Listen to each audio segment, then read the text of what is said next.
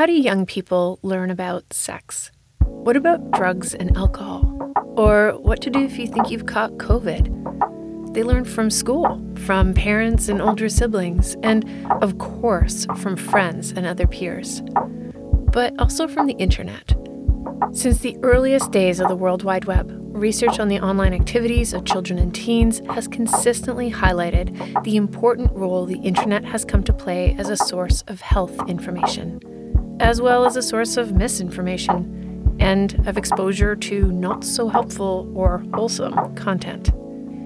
How, where, and what kids and teens learn about safe sex, substance use, and other health-related topics is incredibly important, especially for young people who are already dealing with higher risk factors, such as neighborhood poverty and violence in their communities and in their own everyday lives.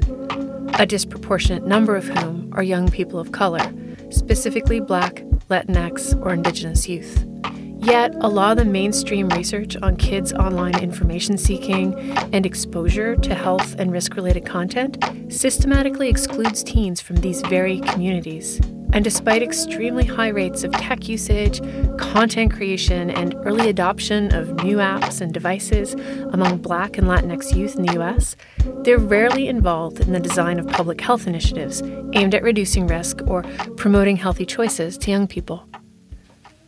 Dr. Robin Stevens is an associate professor at the University of Southern California's Annenberg School of Communication and Journalism, and the director and founder of the Health, Equity, and Media CoLab, where she leads an interdisciplinary team in community-engaged research and outreach aimed at creating youth-centered and youth-informed public health interventions. Dr. Stevens is a public health communication scholar and world-renowned expert on health and well-being among youth of color, with a focus on Black and Latinx youth. Her research focuses on the relationship between social media and digital epidemiology in the areas of sexual health and substance use. She is principal investigator on numerous projects funded by the National Institutes of Health and has won several awards for her contributions to public health communication and community outreach. Her published work appears in a wide range of top-tier journals across the fields of communication and health research, from Behavioral Health Journal to the Journal of Children and Media.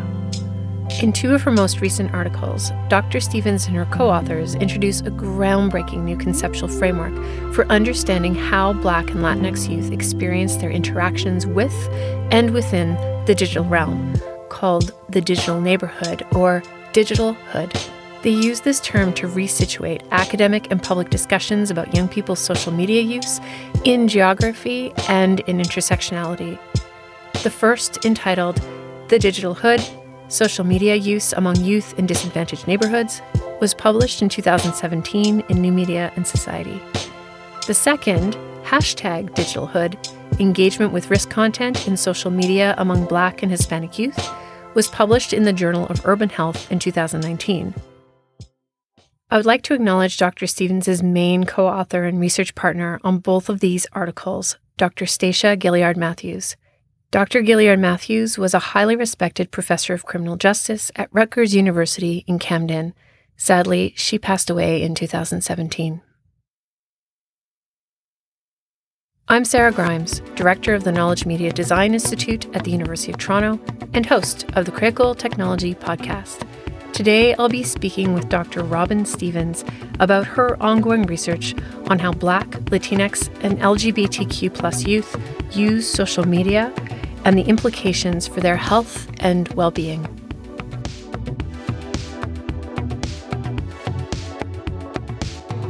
Let's just jump right in. What is a digital neighborhood, and what role does it play in the lives of Black and Latinx youth? The digital neighborhood, the way that I think about it, it's not specific to any one platform or social media. It's a way that I conceptualize young people existing in their online communities and spaces, and it allows it to evolve, for a platform to rise and fall in prominence, for platforms to be different by this specific group of young people we're working with, and it really mirrors some parts of the geographic neighborhood. So in the earlier studies I did, Young people were using Facebook and Instagram pretty heavily, though they were migrating off Facebook. And so their digital neighborhoods would look like what was happening in the Facebook feeds, what was happening on Instagram. It would reflect sometimes what was happening in their real worlds offline. And sometimes it would be people, obviously, they would never know and never meet, but still were a part of their community. The digital neighborhood analogy really came to me because I was working with a group of young people that lived in communities that had high levels of violence. So the geographic neighborhood was not a site for socialization. It wasn't a safe place to be. So young people spent a lot of time indoors. And as a result, the digital neighborhood became a way for them to still connect and commune with other young people, in a way, a third space for them. And sometimes great things happen like they do in the regular neighborhood, and sometimes there were challenges. The other thing I think is helpful in my understanding of the digital neighborhood is it helps us as scholars really understand or start to chip away at sort of a unspoken belief that because you use social media or you are using the same platforms as Black and Latinx youth on the East Coast, that you understand their experience. Because we all live in neighborhoods, but it's very clear and easy for us to wrap our minds around that not every neighborhood is the same. So while they may all have the same brick and mortar buildings, the variety, the quality, the walkability, resources, access are all different, even if we all have school and a drugstore and streets and homes. The diversity of a neighborhood matters. And we know from our public health work that the geographic neighborhood influences health. So I'd like to push us to think about how does the digital neighborhood influence the health and well-being of young people. Your work highlights that although Black and Latinx youth are often both early adopters and heavy users of social media technologies, their perspectives and experiences are routinely excluded from most of the academic literature on youth and social media. Your own research reveals that their exclusion has created significant gaps in our knowledge about how young people use and misuse these technologies. Can you talk a little bit about how your findings diverge from and challenge the previous literature in this area? Oh, I'd love to, because this is my favorite soapbox to stand on. I think as a professional community, we really don't have a good reason why Black and Latinx youth are excluded from our understanding of social media, new technology adoption, because we see such robust adoption of technologies, of content creation, being leaders and innovators in this space, but yet our scholarship does not include them, not as the margin, but the center of what's happening.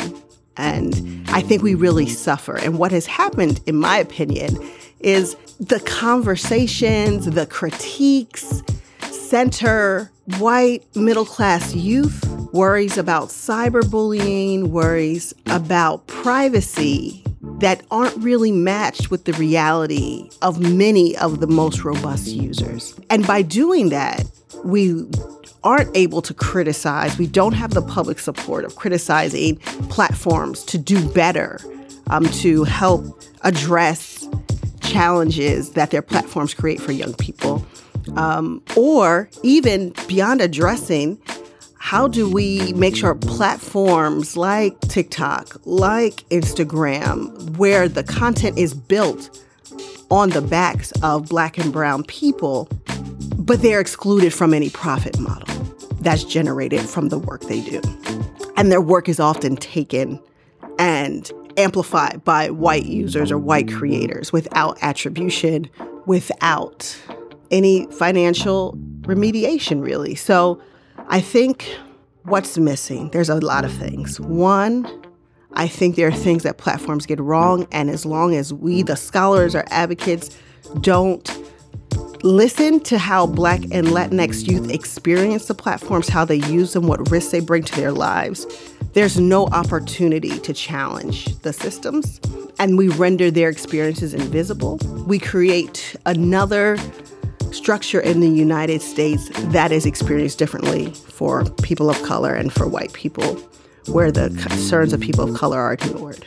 And I think that's really dangerous, particularly because we have such early and robust adoption and creation on platforms. It's really an opportunity to let young people shine, to profile them, to ask them what's working and what's not. Because whatever we do to improve it for Black and brown youth would also improve the system, right? You mentioned TikTok as a popular forum for young Black and Latinx content creators, but one where their work is often appropriated and exploited. What are some of the other ways social media platforms are failing Black and Latinx youth? The way that platforms amplify things like violence, violent videos of known and peer and unknown peers to Black youth, it is triggering and it affects their mental health. So watching videos of people getting beat up, watching killings, watching shootings, and there's very little, I feel, groundswell to say these videos don't just magically appear in the feeds of Black youth, right? There's clearly some algorithmic pressure that makes them more available, that makes them more salient. They influence how people experience their lives. They can be detrimental to our young people's health by exposure to community-level violence. And I just think we've missed the boat on that. People are more concerned about Facebook and cyberbullying than exposure to community-level violence, which I actually think is quite widespread and challenging. Another thing young people, and this is in the work of Brendisha Tynes, which I've been learning a lot from, is the amount of racism Black kids experience online in their digital neighborhood. So when they step outside of their known peers online, but maybe in video gaming, things like NBA Live, the amount of times young people are called racial slurs or stereotyped in these gaming spaces, the reports are really shocking. It's like they're experiencing a level of interpersonal racism that they do not report in their everyday lives. So if we don't ask Black teens what's happening, there is no critique of online gaming and racism, except for the few scholars who are working there.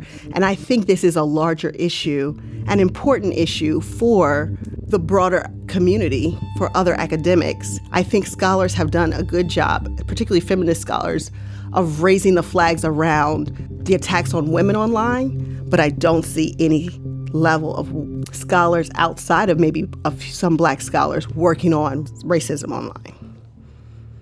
A lot of the public discussion about kids and technology is pretty deterministic, positioning a particular device or media as unilaterally causing bad or good effects. Your research challenges deterministic accounts of kids and social media and instead draws attention to the complex, or to use your term, iterative, relationship between young people's media consumption and their everyday behavior. I'd love it if you could say a little more about your approach, how you avoid determinism, and how you navigate conducting research with teens on such sensitive issues. That's a great question. And I think part of my approach, I'm a community engaged scholar, so I don't really know how to do research on a group of people. I only really know how to do research with them. And so I think it changes the ethos that I have when I approach my young people. So this study did not start as a study of technology use at all. I'm trained in public health first. I trained at Michigan, where the community partners run much of the show and projects. And it's not just a stamp or an advisory board. It's you answer to your community partners with your ideas and with your findings. So when I first started working in Camden, New Jersey, it began with just me asking questions. And we just interviewed youth. My partner, Dr. Stacia Gilliard Matthews, we would just conduct interviews with teens and hear and ask them questions about a variety of things. I was trained in sexual health. She's trained in substance abuse.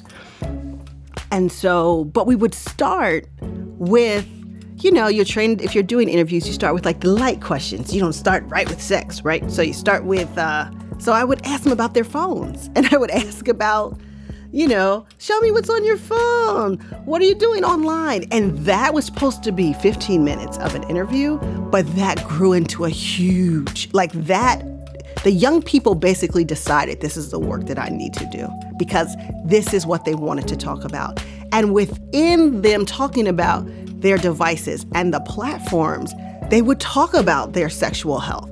They would talk about relationships. They would talk about violence. They would talk about drugs. Everything was happening. The digital was through all of it. And it also gave them, they were excited to talk about this stuff, right? So they would be sharing with me information. I'm like, I can't tell you how many times I would ask a teenager to see their phone and they would be like, Miss Robin, look at this. Like, it was just like, it opened up our conversations. And sometimes they would say, look at this. And I would be like, oh my goodness, I can't believe it. But it was wonderful. It's easy for them to talk to me about a topic like sexual health or risk or drug use when we're looking at a phone and looking at somebody else, right? That opens a door for conversation. That's not about them, but they can still hear my response. I give them all the credit for saying this needs to be talked about. I am honored to be able to represent them and their stories and their experiences and to advocate for them. But it is their story. They are the full agents of their lives, right? And also, let's be honest, I'm not going to be more technologically advanced than my kids. I'm not going to know where their risks are more than they're going to know. I don't think it is valuable to try to parent children, especially not teens, as a researcher. And I don't think it's productive from a public health perspective. So I think what we want to do is give them the tools to make the best decisions and then believe that they can. Something that's come up in a couple of your responses here today reminds me of one of the main findings described in your 2017 article, The Digital Hood, which is that, quote, Facebook primarily operates as a digital community where social problems are magnified, end quote. You point out that this disproportionately impacts youth living in disadvantaged neighborhoods and problematizes the widespread assumption that increased access to technologies or internet connections will solve the digital divide. How do real-world situatedness, race, and other dimensions of intersectional identity interact with questions of access and the digital divide? I think about it like we all have access to the justice system. We all have access to the educational system. But the way we experience those systems is markedly different because of the racial hierarchy in this country. Black teens' experience is markedly different than someone who lives 20 miles away in the suburbs. So I do think we're in a time when that is exactly what's happening in the digital space. So yes, access is important. I think everyone should have access to it. I think broadband should be free for all communities, yes, but that's not enough. That doesn't solve the fact that we're still going to experience these technological structures differently because they are built inequitably. So, for example, when employers moved to accepting applications only online, one thing our teens were complaining about was that they accessed online through their phones, not through Wi-Fi or hotspots. So when they wanted to fill out a job application for a big box store, they want to fill them out for a fast food restaurant, like teens all over the world, country do, right? When you try to access the application site on your phone, it's so wonky. It's not built for mobile. So it was making it impossible for them to complete the applications. Whereas if you could access it from a laptop with Wi-Fi, then you can zip right through it, right? So right there, both groups of people have access to the internet, but the very device creates a barrier to employment. And many of these stores, when they transition to online applications, they don't receive paper. So it's not like I could still drop off my resume. The only way I can apply is through the online portal, which is not maximized for phones. So that's just one example of, yes, we can all have access. Yes, we should all have access, but the systems still are not built equitably. A key focus of your 2019 article, #DigitalHood, is risk-related content, a term you use to describe a range of social media content, from videos featuring real-world physical fights to sexual harassment in the comments section. Can you tell us a bit more about risk-related content and what roles or functions it plays in the lives, health, and well-being of Black and Latinx youth? Yes. So we focus on risk-related content to remove judgments placed on behaviors. So it's a very public health perspective in that your most health behaviors are neither good nor bad, but they will increase your risk of negative outcomes.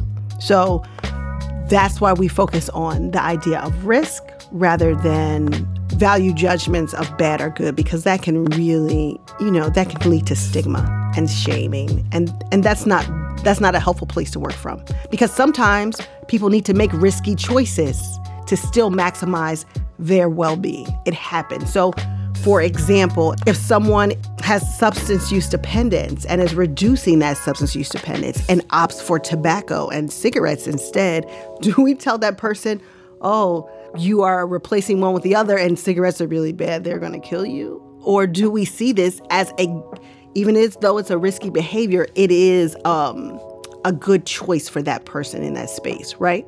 So that's why we focus on what is risk, not it bad or good. And different types of risk behavior seem to have absolutely different roles and functions. So one thing that became clear is almost 80% of youth reported being exposed to the risk-related content that we measured. So sexual behavior, nudity, substance use, violence. So youth were regularly exposed to those things. However, what became clear over time is they were not highly engaged. So though most youth will report seeing risk content online in their social media feeds, very few of our youth, I think typically less than 10%, were actually posting any of this type of content. So even though it seems ubiquitous in a way, that this is what is on the internet, they're seeing violence, they're seeing people with drug paraphernalia, people are posting nudes, it really wasn't that high level of participation in the behavior. So it's really about exposure. I read this as young people are strategic, and I've seen this over and over in my work. They are navigating their digital neighborhoods to maximize their well-being, to maximize their safety, to maximize their privacy. So while they may see it, while they may laugh, very few of them are actually creating that type of content, which suggests either they're not participating or they're doing it privately. So that was one part I think was eye-opening. And what it also suggests is as future research goes forward and people are assessing or trying to use analysis of content on social media to speak to what the normative behavior is of teens, it suggests that what the content that is present is actually not normative. So it could be an overestimation of risky behavior. So I wouldn't, I think I would caution researchers of overreading it. I would ask that we would think about the ways that youth are navigating. The other thing I found with the young people, and we did qualitative work as well as the quantitative work, is they specifically said, I avoid certain platforms because they cause too much drama and the drama spills over into my real life. I navigate around it. Their concerns about privacy were not about the general public's exposure to their content, but their concerns about privacy were about the other people in their circles, in their social worlds. So it really was, I think about how my life online could impact my life offline with people I know, at my high school, at my job, not one day my employer, will find this video, right? And they were very, very, very strategic about what they were posting and what they would like, what they would respond to, who they would engage with the knowledge that their whole social network could read it. You could lump that into a privacy concern, but I think when we say privacy, people aren't thinking about it the way that Black and Latinx youth are thinking about privacy. The thing that also concerns me, as scholars and advocates working with youth, particularly in the criminal justice system, we also know that they are being surveilled by police departments but for their behavior online. And at the time of this work, it was clear that young people did not realize that posting, that the friends they had, who you were posting pictures with, was something that was being surveilled for Black and brown youth. And I actually don't think that is a common concern when we talk about privacy. And I don't think it's on the radar of scholars, and I don't think it's on the radar of the kids. So this idea of young people being strategic is also a really important part of your published works, an argument you advance in both the 2017 and 2019 articles is that young people often respond to negative social media experiences by coming up with their own strategies for sense-making, for avoidance, and for distancing themselves from it. Another thing that you mentioned in one of your earlier responses here today that I want to follow up on, and that might be linked to this idea of being strategic, is your mention of Black and Latinx youth being at the forefront of content creation on social media platforms. Is any of this content creation also strategic? You know, I never really put those things together. I appreciate you doing that, thinking about the strategies of avoidance, but then also coupled with the strategies of joy and creation that is co-occurring on platforms. And so I'm thinking about Vine, I'm thinking about TikTok. How can we not talk about TikTok, which has been tremendous? One thing that has struck me is how Black youth, young adults, have been using these platforms to create, one, just brilliant comedic content, art and dance, and educational materials, and advocacy. And also the fifth area I would say is, I don't want to say catharsis, but the way young people are responding, particularly on TikTok with the duets, how you can give voice, you can answer back, you can clap back. We see it on Twitter as well. How did I miss Twitter? We see it on Twitter as well, where there is an art form really to speaking your mind to your publics. And I think these platforms are a little different than what we saw earlier in the digital neighborhoods with the Facebooks and Instagram, early Instagram, is that these new platforms are really about broadcasting, right? These are our own cable networks. These are our own YouTube channels. And so now we're talking outside of the neighborhood. Now young people are talking to everyone, and they are saying that their voices are being heard. They are becoming visible. They are no longer willing to wait for an academic to publish an article about them or for someone to profile them in the newspaper, but they are responding in real time to each other and to news events, to politics, to racism. And it is wonderful. It is wonderful. However, what has been most disturbing, and if you've been watching particularly TikTok for a while, I think TikTok as a company has tried more than others to actually acknowledge Black creators and creatives and potentially amplify their work, look for models to actually monetize that. So yes, let's give them props for doing that. But what we still see is the reproduction of something that is beyond TikTok, which is, this is really the story of American art and music, which is Black music, Black art, Black dance being taken and made popular by a white creator with a larger audience. So we saw it with the Renegade Dance And also Fortnite dances, like we see it over and over. But the difference with TikTok this time in this generation, which I love this generation, is they went on strike, right?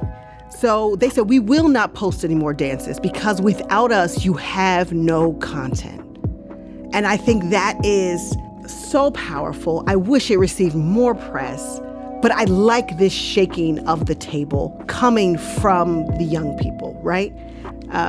It's still not equitable. I mean, I turned on Netflix, my little Netflix the other day, and the very person who took, I believe her name is Jaleila's Renegade Dance and made it popular has her own TV show now. Like, where is the TV show for the originator, for the creator, right? So I think we still have miles to go. I don't actually think it's all on TikTok. I think it points out huge inequity in consumption of Black media versus willing to invest in Black media. And I think that's way beyond the digital space. But I love the amount of advocacy and agency and strategy and collaboration Black creators are working together to try to disrupt the system. In preparation for this interview, you shared with me a recent commentary you wrote that is, if you don't mind me saying, incredibly powerful. In it, you discuss a concept called the invisible visibility of Black youth. Would you mind explaining what that means and how it shapes and limits both academic and policy discourses? That invisible visibility, you know, it's a personal concept, but I see it continue when I'm working with young people. I see it in media. It just, and I'm not the first person to talk about this. This well predates me. It's part of the experience of being Black in America. And it really is that Black youth are visible as problems, right? So problems to be fixed, causes of problems, just bodies that need to be addressed. But we are invisible in our humanity, in our contributions, in our right to be able to complain about the way that a platform works, in our contribution to building TikTok and building Vine and building Twitter, in our contribution to culture and to American culture. So it's almost if Black youth only exist when, as a stereotypical archetype of young people that are broken, and we need to invest in fixing them as a problem. It goes back, for me, I'm sure other scholars will say it goes back further, but for me, this concept grew out of W.E.B. Du Bois's Souls of Black Folk, which I read my first week in college. Like, I was like, what is this? But the beginning of the book, I believe it's in the intro, it says, what is it like to be a problem? And it was the first time that I really, it just hit home. And then I traveled with that concept throughout my training in public health, which problematizes Black bodies all the time as disparity statistics or body parts to be fixed, but never as whole humans, never given the humanity that other communities receive.